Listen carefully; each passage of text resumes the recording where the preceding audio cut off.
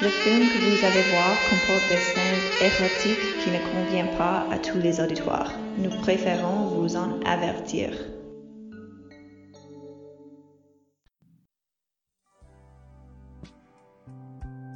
Have you ever wondered what happens after the curtain falls, the screen goes dark, and we fade to black? We're here to take you behind the curtain, to show you what happens next in...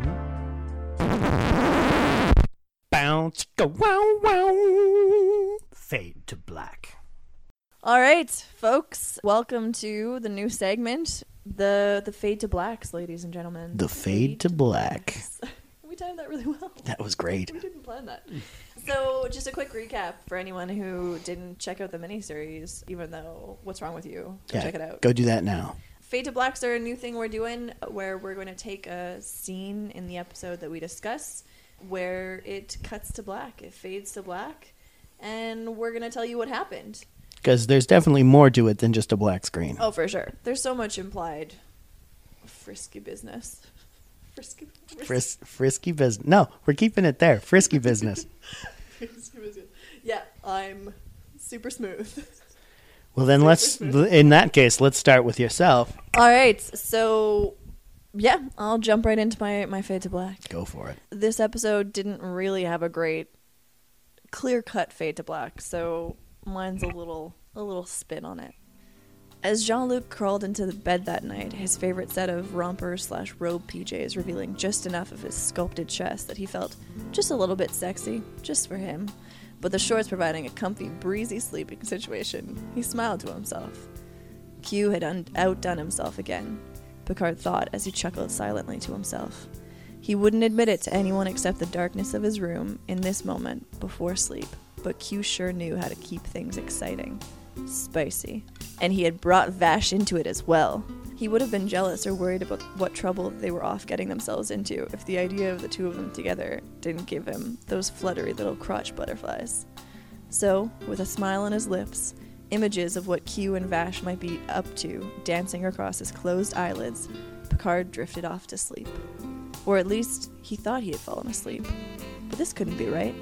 He looked down and found himself sitting on the couch in his ready room again, and just as earlier today, Vash sat to his left, and to his right, Q.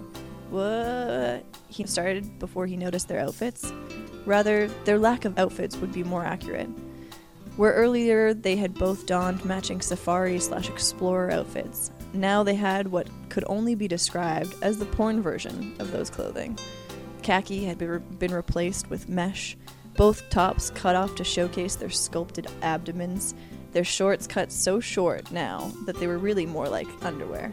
Tight, slightly shiny, spandex underwear, showing all the curves and leaving nothing to the imagination. Vash's bosom already heaving slightly from the lingering of Picard's eyes as they roamed, near spilling out from her tight, low-cut shirt tied under her breasts, pushing them up and out.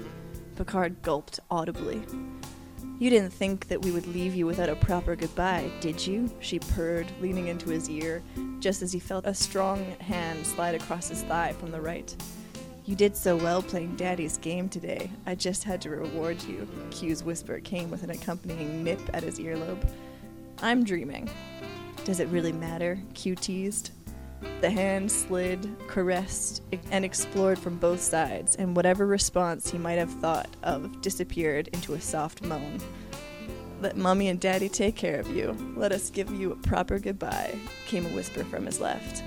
"We'll show you a good time," came one from his right. "But first, you have to do something for us." Jean-Luc mumbled a questioning in response as he closed his eyes, luxuriating in the feel of four hands roving, caressing, squeezing, teasing.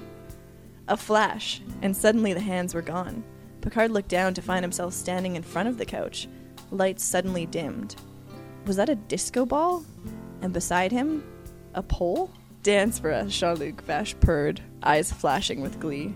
"Dance for Daddy." Q's smirk would have made Picard angry if he hadn't also noticed the lip Q bit as he took in all that he saw before him.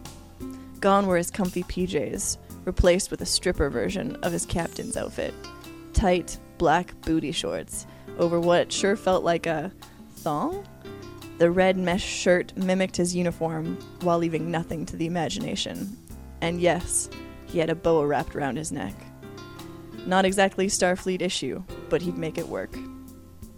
Music thrummed around him, and his body began to sway before he even knew what he was doing. Like in a trance, his body writhed, shimmied, slid up and down that pole, delighting in the way it made Vash's breath come quicker, the way Q's eyes began to twinkle. Picard let himself go in a way he never did in front of his crew, closing his eyes and grinding his hips. Playfully, he inched that mesh shirt up, past his belly button, skimming across the smooth firmness of his stomach, showing his cut for an old guy physique. Q was at this point on the edge of his seat, his body as taut as the bow Picard had used earlier today as Robin Hood. Vash had her knees pressed together as if that was all that was keeping her legs from shaking. As he pulled his shirt clean above his head, they couldn't hold themselves back any longer. Vash was suddenly standing beside him, purring everything she planned to do to him, to them, in his ear, while Q snuck up behind him, thumbs hooking in the edge of his tight black Speedos, pulling them down. Hands roamed, lips explored. Picard didn't know how much longer he was going to last.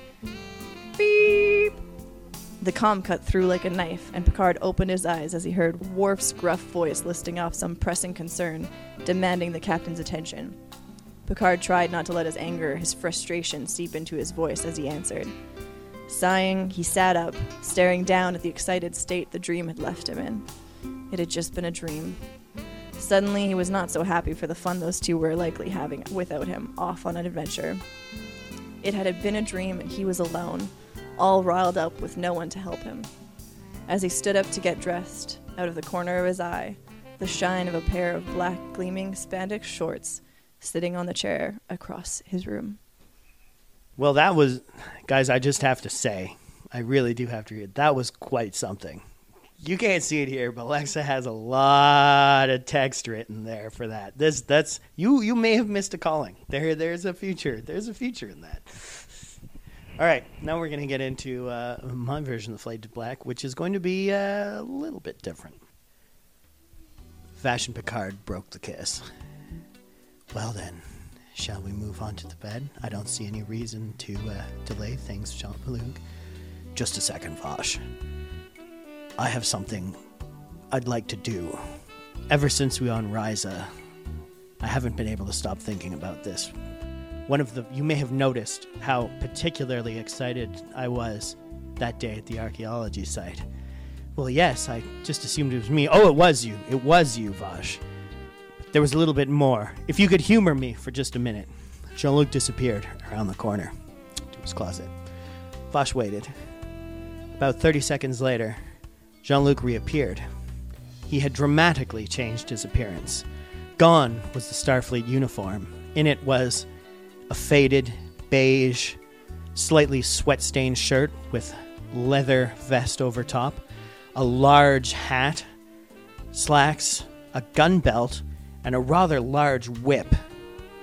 Mid to late 20th century, Jean-Luc said. Indiana Jones. He's always been a favorite of mine. And, well, maybe my passion for archaeology is a bit more passionate than I let on. Vash stared, slightly nonplussed, but said, if that's the way it's going to be, then all right. But, Jean-Luc, I have a presentation as well tomorrow. Do you not think that whip might be a bit much? Oh, it's not for you. Vash, Jean-Luc said, it's for me. If you don't mind. Vash pondered this for a minute. It wasn't exactly why she had snuck in through the window into the bedroom, but she decided, maybe it's time to go with it.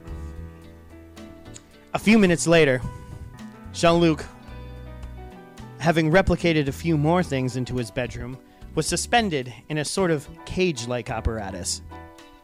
Cult of the Thuggee, 1980, he said. If you could, just before we start, say Kali Ma a few times for me. Vash, who was unaware of this particular cultural reference, decided, Jean-Luc's still cute, we'd better get on with it. Kali Ma, she whispered slowly. No, a bit more forceful than that. Kali Ma, Kali Ma! She cracked the whip, surprisingly dexterously considering her inexperience with it. It flicked lightly into Jean-Luc's chest. Oh. No. I won't be giving the sacred stones to you, but just a little bit lower, if you please. She flicked again, this time the tip of the whip cracking very lightly against Jean-Luc's testicles. Oh! I'm telling you, the sacred stones are not for you! I won't be giving them up. You'll have to let the children go. Vash at this point was quite confused, but again decided, it's all right. We can always get to the more interesting bits later. She cracked it one more time, the tip sliding delicately in between Jean-Luc's balls and ass to slip his perineum. Oh! Oh, right there. Oh, I can feel the black mist overtaking me. Oh, very well, very well. I will do what you say. Just let me out now. Vash let him out, led him slowly to the bed. Are you done, Jean-Luc? Yes. Thank you, Vash. I couldn't tell you how long that's been a fantasy of mine. Anyways, how would you like to spend the rest of the evening? The rest passed more or less predictably, although Jean-Luc was perhaps a bit slower and tenderer than Vash would have liked. But considering the nature of what they'd done earlier, she couldn't really blame him. After all, he also did have a lecture to attend tomorrow.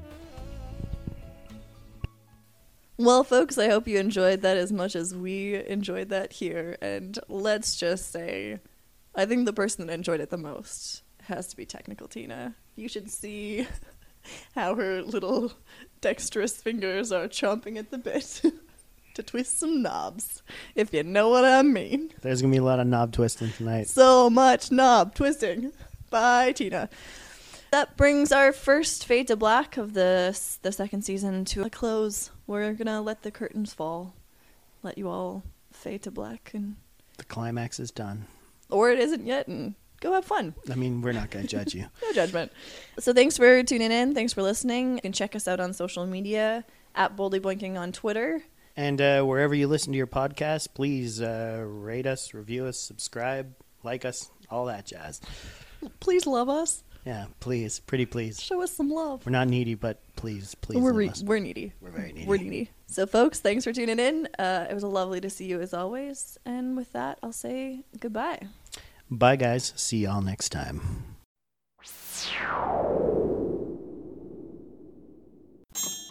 Wrestling fans? Do you ever invite friends over who aren't wrestling fans and make them watch wrestling anyway? So do I, but I turned it into a podcast. On the Smark & Friends podcast, I welcome Montreal artists to watch some wrestling with me. Listen to the podcast on its own, or log into your WWE Network subscription and watch along with us.